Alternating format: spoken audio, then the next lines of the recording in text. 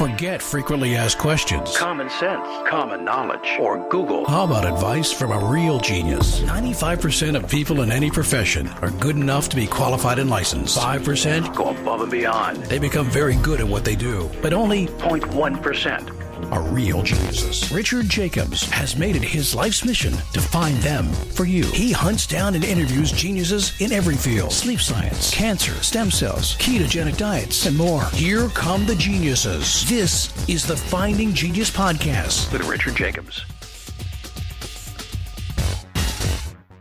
Hello, this is Richard Jacobs with the Finding Genius Podcast. I have a returning guest, Joseph R. Masci. He's a clinical professor. He deals with medicine and infectious diseases, environmental medicine, and public health, more so these days. He had written several books on HIV and worked on it quite extensively. That's what I wanted to talk to him about today. Although, again, his focus has changed a little bit recently, but he's at Mount Sinai. And Joseph, thanks for coming. My pleasure. Thank you. Yeah. If you would, again, it's going back a little bit in your timeline, but tell me about how you first encountered AIDS and HIV and what led you to work on it for so long. Well, I started my training in infectious diseases at Mount Sinai in 1980, and this was the year where the initial cases of what turned out to be later recognized as AIDS were identified. There were some in New York. I had one of those patients. There were some in Los Angeles. It was originally thought to be confined to gay men. Then it quickly became apparent that that was not the only group at risk. And then over the next few years, what was happening internationally was the identification of the infectious agent that caused it, the human immunodeficiency virus. And locally, what we were doing is creating outpatient and inpatient services for a really quickly expanding number of people with AIDS. And this was at a time when not much at all was known about how to treat AIDS. There were no antiretroviral drugs available and nothing proven to work for about 10 years after that. We were trying our best to prevent or treat opportunistic infections as they came along, but we were also doing a lot of emotional support. And it was a sad but inspiring period for me because many of the patients got very attached to us as staff. We built a staff that was very all-purpose.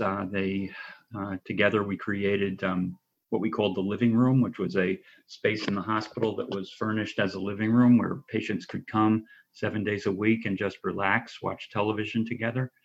These are people at that point that were largely isolated from their families.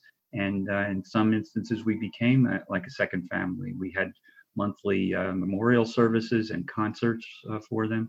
So that was the first 10 years of the HIV epidemic. It was sudden and it was tragic and it was not really treatable at all the way it is today. You know, I know the public has heard about AIDS and HIV a lot, but what are some of the basics of it? Like, what are the fundamentals that the public doesn't know? Yeah, well, I think that, the basics from a medical standpoint are the human immunodeficiency virus type 3 is the causative agent of it. It is transmitted readily through sexual contact and also through blood contact, both through injection drug use and initially through blood transfusions. The transfused blood was eliminated as a problem in the 1980s as they developed screening tests for it, and they began to be able to exclude potential donors who appeared to be at risk for it. So that's the story. That's how HIV was spread. What it does in the body is really quite unique. It's a virus that's called a retrovirus, which means it is an RNA virus that reverse transcribes its RNA into DNA, and it then inserts into the host human cell's DNA. And there it may remain quiet for years before it produces actual clinical disease, averages about 10 years. So the people who we were seeing back in the 80s were coming in with advanced stages of this. So it was obvious that this infection had been spreading back in the 1970s, unknown to anybody at that point. And then the treatments that came along, since as many people know, we have very little in the way of treatment for any viral infection, including COVID now. struggling to find treatment for it. And the same was true of this particular virus. And like virtually all viral infections, once a person has HIV, there is no medication that will get rid of it. The best that we can do is suppress its growth and protect the cells that are most vulnerable to it from getting destroyed. And those cells are called the CD4 lymphocytes, or T helper cells. And one reason why this became so clinically recognizable is when those cells are subtracted from the human immune system, there are certain unusual infections that develop very often. So, for example, pneumocystis pneumonia, which was a very rare parasitic pneumonia, became explosive in the 1980s and became the commonest cause of death among HIV patients. And then other similar infections that were typically seen as rare, sort of zebra infections up until then, became suddenly very, very common, like brain infection with the parasite toxoplasmosis, central nervous system infection with the yeast Cryptococcus, and then other conditions as well as these infections became obvious. Kaposi sarcoma, which had been a kind of a rare indolent malignancy that was seen in elderly men in Mediterranean countries, became a common illness in people with this infection, and it could develop in any part of the body. And it could also be quite aggressive and sort of explosive in how it developed. So we were confronted with a lot of conditions that we did not really have good treatment for. And the treatments had to be developed relatively quickly. And as we were doing that, we were obviously desperately trying to identify antiviral drugs that would actually suppress HIV. And the first of those was called AZT at the time. It's called Zidovudine now. And it had been an orphan drug that didn't really have any use for anything. And it was one of the drugs that was tried, and it blocked the enzyme that the virus uses to convert its RNA into DNA. It's an enzyme called reverse transcriptase. And for years, we thought that we were seeing some response to it, but we started using AZT in the mid to late 1980s. It wasn't really shown to be effective at all until the early 1990s, when it was finally shown to be effective in relatively limited populations, particularly among pregnant women, in protecting their developing child. So it was, and this is maybe something that we'll reflect on COVID one day. The treatment seemed to be working in some patients for 5 years. We thought we had something, and in the end, we did not. AZT alone was not doing anything. We were using it in very large doses. It was causing a lot of side effects, and we thought we were seeing a response, but in the end of the day, we were not. So then through the 1980s, similar drugs, these are called the nucleoside drugs, were developed and studied and released. And in various combinations, we learned after the AZT experience that drugs have to be used in combination to effectively suppress HIV and improve the immune system. They were typically used in 2 or 3 drug combinations. These were also very harsh drugs in terms of their side effects, but they actually did work, not as well as the drugs that are used today, but they did. And then in the mid-1990s, there was a major breakthrough when the protease inhibitor drugs were developed, and it was demonstrated that they, in combination with the nucleoside drugs, could be particularly effective. And then the story goes on, and I think one quick question here, just very quickly. How do the protease inhibitors work? Because you talked about inhibiting reverse transcriptase, but right. How do the nucleoside drugs work, and how do the protease drugs work? Well, the protease is an enzyme, again, produced by the virus that is involved in cleaving its viral envelope down to the right shape right before it leaves the cell. So if you can attack it at that phase, it's very different from the attack point for the nucleoside drugs, which is in nucleic acid replication. But if you could attack the protease enzyme, that was a completely different mechanism. So that was good. Have 2 different mechanisms, prevent the virus from assembling itself when it was ready to leave the cell. And in combination, they didn't have the additive side effects, protease inhibitors and nucleoside drugs, that the total nucleoside combinations would have. And at the same time, the nucleoside drugs that we were using were improved. They were expanded, and they were developed in less toxic formulations. So by the end of the 1990s, we were using primarily combination treatment with protease inhibitors. One drug that was very common back then was a drug called ritonavir, and nucleoside drugs like AZT in combination with D4T, for example, or 3TC. These are all abbreviations for the long names of the drugs. And then as 2000 rolled around, further improvements in treatment came along. And as I began to say a few minutes ago, what we've reached now is about 40 either combination pills or combination regimens that can be used effectively in HIV. Also, what's happened along the way, we've developed very precise measures of the amount of circulating virus in the blood, the so-called viral load. And we've learned a little bit more about the immune response to HIV and what it takes to sustain the immune response. So we can test for viral resistance now. We start treatment very early. Initially, partly because the drugs were quite toxic, they were reserved for people who were really at the advanced stages of HIV. A typical CD4 count in a normal host is between 500 and 1200. We were holding off until everybody was holding off until the CD4 count fell below 200. But in the last few years, it's become obvious that treatment at any stage is advantageous and is actually preferable to waiting that long to achieve complete viral suppression and complete restoration of the cellular immune system. So now the projections are quite amazing that an individual at age 20 who gets HIV and is effectively treated has about the same life expectancy, about to age 70 something, as someone who never had HIV in the first place. So we're very good at suppressing this infection, but the downside is you have to keep on the medicines for life at this point. The efforts have also included attempts to create a vaccine to HIV. That's been completely unsuccessful so far, and ways of preventing infection, so-called PrEP therapy, to prevent infection after exposure, where people can take a cocktail of antiretroviral drugs to prevent transmission or stop transmission before it causes infection. And these strategies are very, very good. They're have been life-saving, and preventing infection is actually simpler than we would have thought it would be.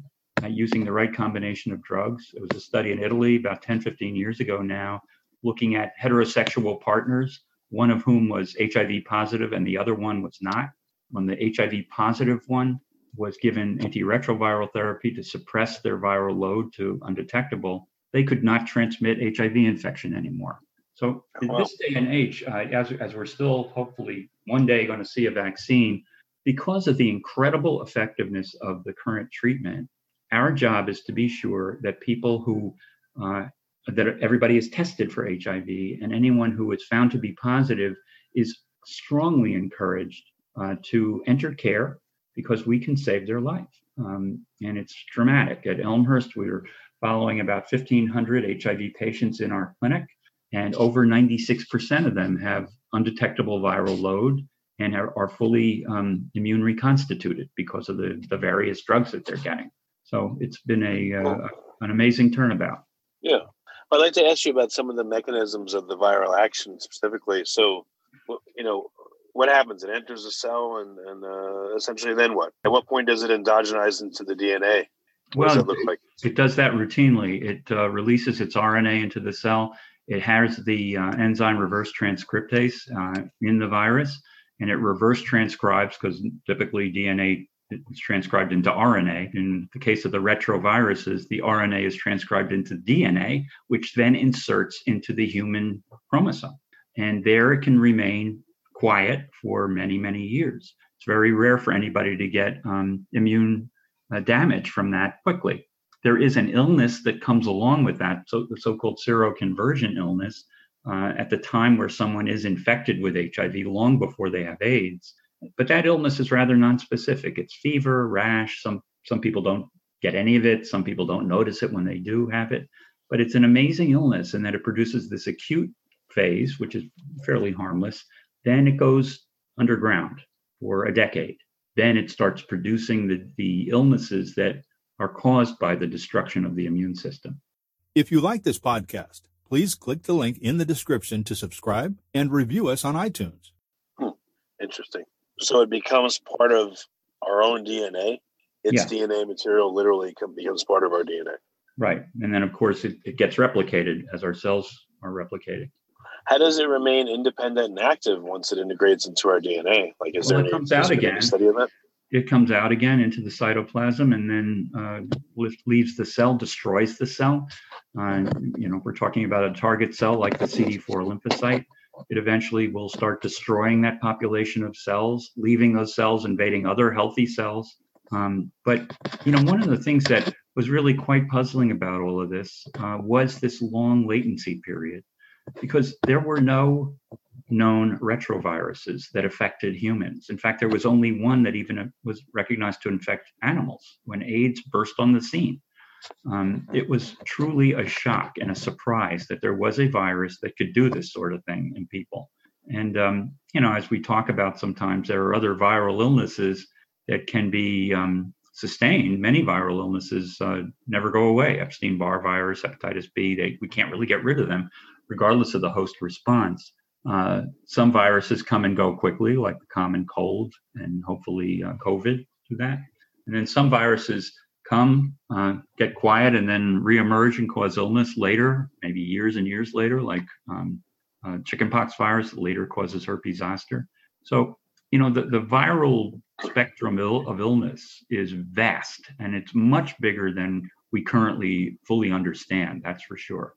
And so there's a lot of new information that will be coming about viruses and all the things that they can do. Well, what happens in a cell when HIV infects it and it becomes part of the DNA, it makes replicants of itself, and those replicants leave?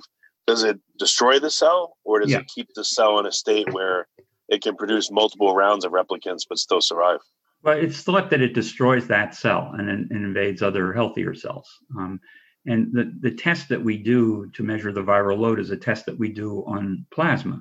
And this is a way of detecting circulating HIV in the blood. And of course, if we're fully suppressing it, that prevents, theoretically at least, cells from getting infected by other cells, because the virus has to leave the cell that it's destroying to invade a healthy cell, and it should be detectable in the serum. So when we're not detecting it, what we think we're doing is arresting the whole infection, not clearing it, not curing it, but arresting it in an important element that it has, which is cell-to-cell transmission of the virus. You know what happens to the original virus that infects and endogenizes in the DNA? Does it stay behind, or does it leave too? I know maybe it's not even important, but I was just wondering what happens to the original one. I'm not sure that that's entirely understood. I think it is felt that when the virus leaves the DNA, the cell is more or less at that time destroyed. So there isn't and cells don't live that long in the first place. There isn't a cell that's living for decades, generating more viral replicants. So I would just envision this as the virus enters the cell, gets reverse transcribed into the cellular DNA, stays there for a while quietly, then starts replicating itself. And when that replication begins, enters the cytoplasm with the replicant viruses and then destroys the cell. Well, what would cause, you said these infections are latent for sometimes a decade. So has there been any conditions that people have identified that would that cause HIV to activate? Well, only in a crude sense. Immunosuppressive therapy is thought to maybe accelerate that whole process, going from seroconversion to full-blown AIDS. So corticosteroids, perhaps. But it's a virus that's sort of doing its own thing, regardless of what the host immune system is trying to do. Now, if you have an immune disease, like, for example, lymphoma, where there is sort of replacement of the normal lymphocytes by malignant lymphocytes could be infected by this. They would have a very different kind of life than a normal lymphocyte would. They would not have suppressor interference by other cells and could potentially make the viral replication speed up. But, I think as interesting as that kind of theory sounds, I don't think that there's been data to really suggest that happens. I think when HIV goes from infection to AIDS quickly, that's typically in young children that happens. And that's because the cellular immune system in young children is not fully formed in the first place. So if you install something that is attacking it, and the cellular immune system, those lymphocytes have a very limited life expectancy to begin with because it's a young child, then the destruction can move more rapidly across the entire system. Puzzling, yeah. Typically what would happen in people with AIDS is, again, they would be infected at some point. It may go quiet for months, years, maybe even a decade. Then they would start to they would start to get all these strange illnesses that they normally, I guess, quote unquote, shouldn't get. Right. At that point, they would come to medical attention because they had one of these manifestations of really profound cellular immune dysfunction and destruction. And, that virtually never just takes months or weeks. It takes years in virtually everybody except the very young child.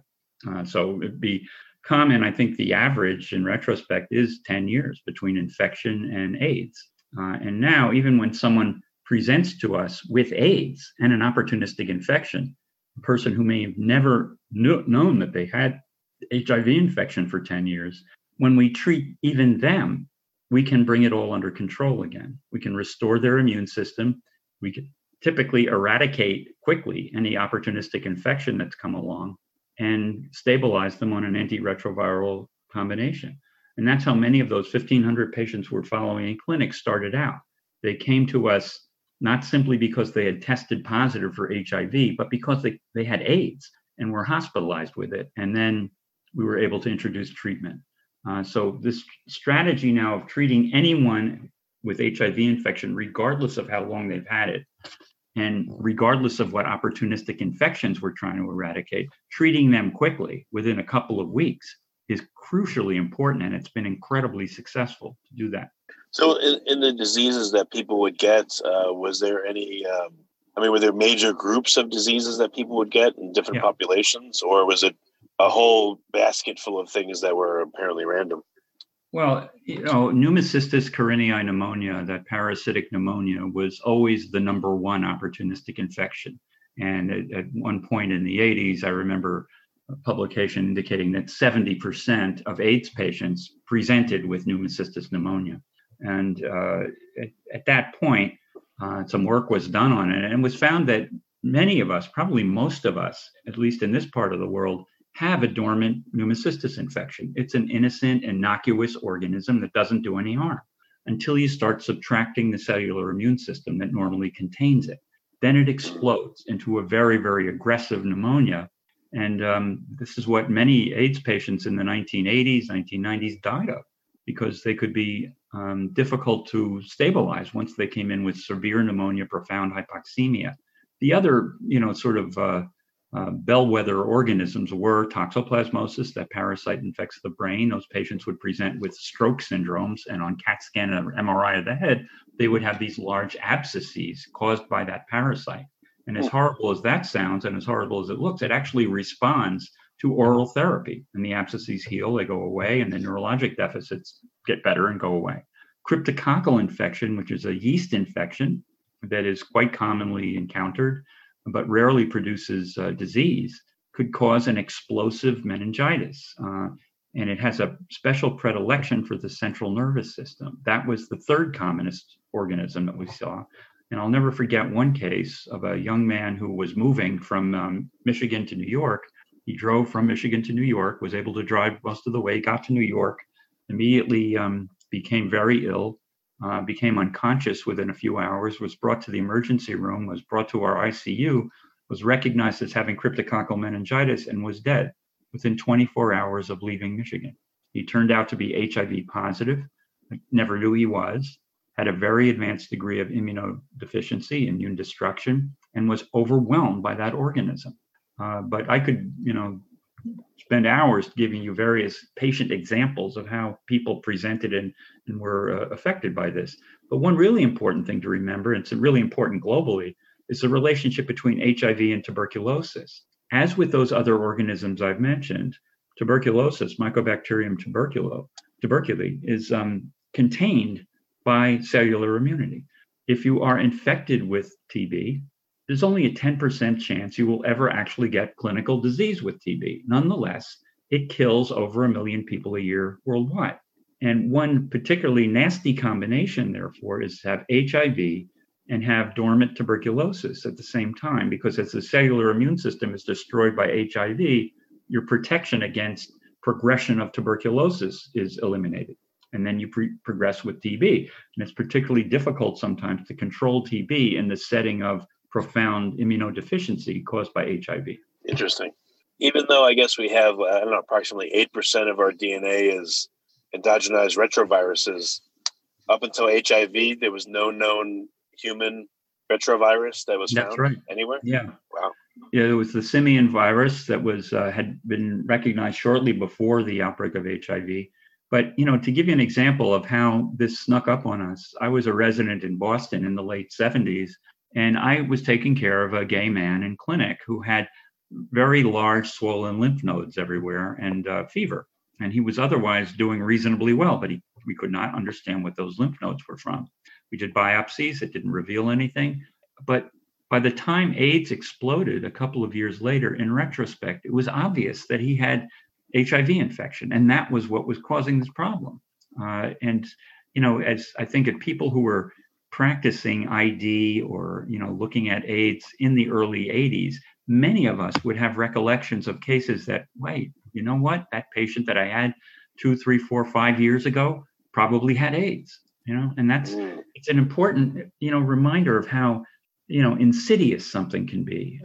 Right now, we're dealing with an explosive outbreak of COVID, and that's one version of a global problem. But there's also the insidious problems, something like HIV that's transmitted quietly, that exists quietly for a long time and presents suddenly dramatically after it's had a long opportunity to spread throughout a population. Yeah, very interesting. What's new in the frontier in AIDS research? Is it going quiet now that it's essentially treatable and it could be a lifelong condition that you can be treated for? Or, what are the new arms of research look like? That's taken the urgency away from vaccine development, but there's still interest in that. That's an area that Dr. Fauci has been a pioneer and a leader in, development of vaccine. But as he and others have pointed out, when we start talking about COVID vaccines, HIV, they've been working on a vaccine for 35 years. They still don't have one. So that's a front that is still getting attention. But because this is a disease that requires lifelong treatment, as you might guess, there are efforts to make the treatment much more convenient.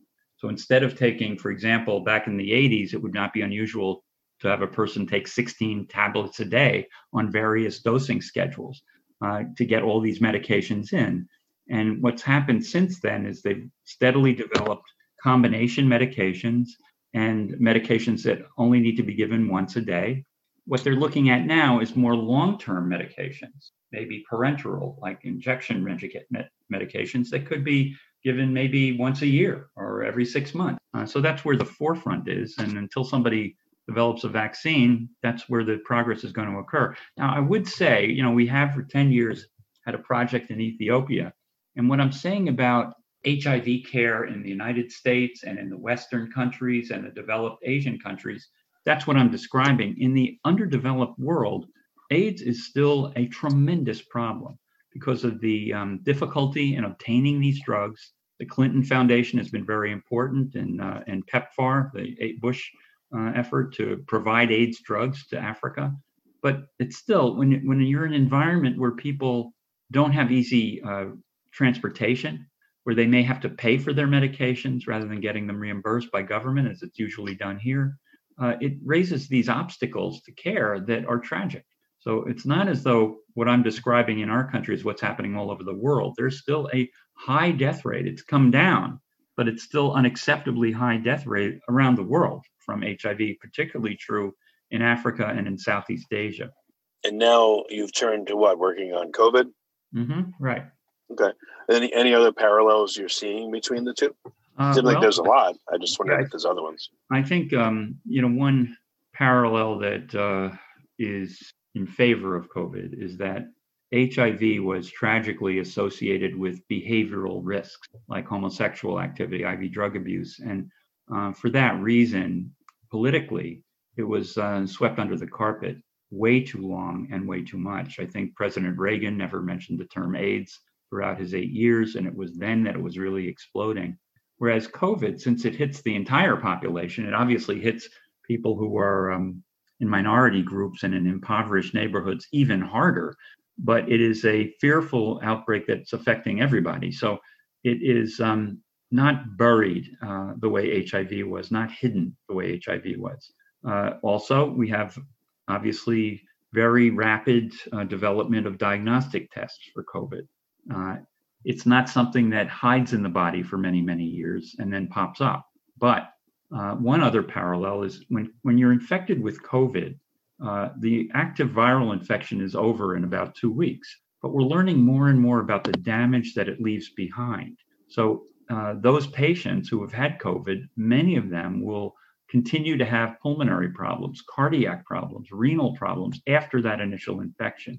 So although it's unlike HIV in terms of the natural history of the infection itself, we may be accumulating a lot of people who have recovered from COVID who are going to need very specific types of medical care to deal with their organ complications from their COVID infection. One other thing is that with HIV, there is, of course, has been no vaccine. With COVID, there's tremendous effort to produce safe and effective vaccines, but it raises this issue of how effective does a vaccine have to be in order to actually achieve herd immunity and actually be a meaningful step in the right direction. So we've had the sad luxury of not having to deal with that question with HIV. So there is no vaccine, so you don't have to tell people, well, if you've been vaccinated, you can now have unsafe sex. But with COVID, since the FDA minimum effectiveness that has to be demonstrated for any new COVID vaccine is only 50% protection, there are going to be lots of people who are vaccinated against COVID who really don't have immunity to the virus. So what exactly are they supposed to do? Are we supposed to measure whether they have immunity, or is everybody supposed to continue using personal protective equipment? It's very different, but it raises some issues that are quite common to infectious diseases in general. And I'll make one last point about that. One of the infectious diseases that has been remarkably easy to control with vaccination has been measles. But that's only remarkably easy when people are getting vaccinated. There is a strong variable, but sometimes very strong anti-vax sentiment against measles vaccination and some of the other childhood vaccines. And we've seen outbreaks of measles in this country, but even more importantly, there are millions of cases globally of measles, a vaccine-preventable disease. So it's hopeful to speculate that a vaccine to COVID or a vaccine to HIV is going to bring the end of something. But nothing is that simple in clinical medicine. People actually have to be willing to take a vaccine, and it has to be demonstrated to be safe. So we have multiple hills that have to be conquered before we get COVID under control. And there are some lessons from HIV. Yeah, just like it's been 35 years with no HIV vaccine, COVID being a coronavirus, there doesn't seem to be any vaccines for any coronaviruses either. So yeah, well, there was a vaccine that it may be, the original SARS outbreak in 2003. They did develop a vaccine, but only after SARS was gone, from the world. So this timetable, which is a little, frighteningly quick, this quick development of vaccines, may be a good thing because we will still have plenty of infections that need to be prevented by vaccination. It's really estimated that in this country, with all we hear about COVID every day, that only about 10% of the US population is immune. So that's 90% of the population that's still susceptible to this. So unless the virus magically transforms into a harmless virus, and there's not much evidence that that's happening, vaccine is the only out. So we have to hope that these vaccines that are being developed, and they're very, very different mechanisms to the different vaccines, will turn out to be safe and effective and usable, that there will be vaccines that can be distributed conveniently. Hopefully will not have to be given annually, but we don't even know that yet. Well, very good. Well, Joseph, what's the best way for people to find out more about your current work and your past work? I think there's some information in the bio on your page. I don't have it in front of me. I don't remember if the PubMed connection is there. PubMed is a good place to look for anybody's. It's a national medical library website. So that's a good place to look for work that I've done. And ResearchGate, that site where researchers share ideas. I'm on that site as well. And that's a good place to look for anybody's work. It's just called ResearchGate. So those are my ideas about how you might be able to find out more about what I've done. Excellent. Great. Well, Joseph, thanks for coming back again. I really appreciate it. My pleasure. Anytime. If you like this podcast, please click the link in the description to subscribe and review us on iTunes. You've been listening to the Finding Genius podcast with Richard Jacobs. If you like what you hear, be sure to review and subscribe to the Finding Genius podcast on iTunes or wherever you listen to podcasts. And want to be smarter than everybody else? Become a premium member at findinggeniuspodcast.com. This podcast is for information only. No advice of any kind is being given. Any action you take or don't take as a result of listening is your sole responsibility. Consult professionals when advice is needed.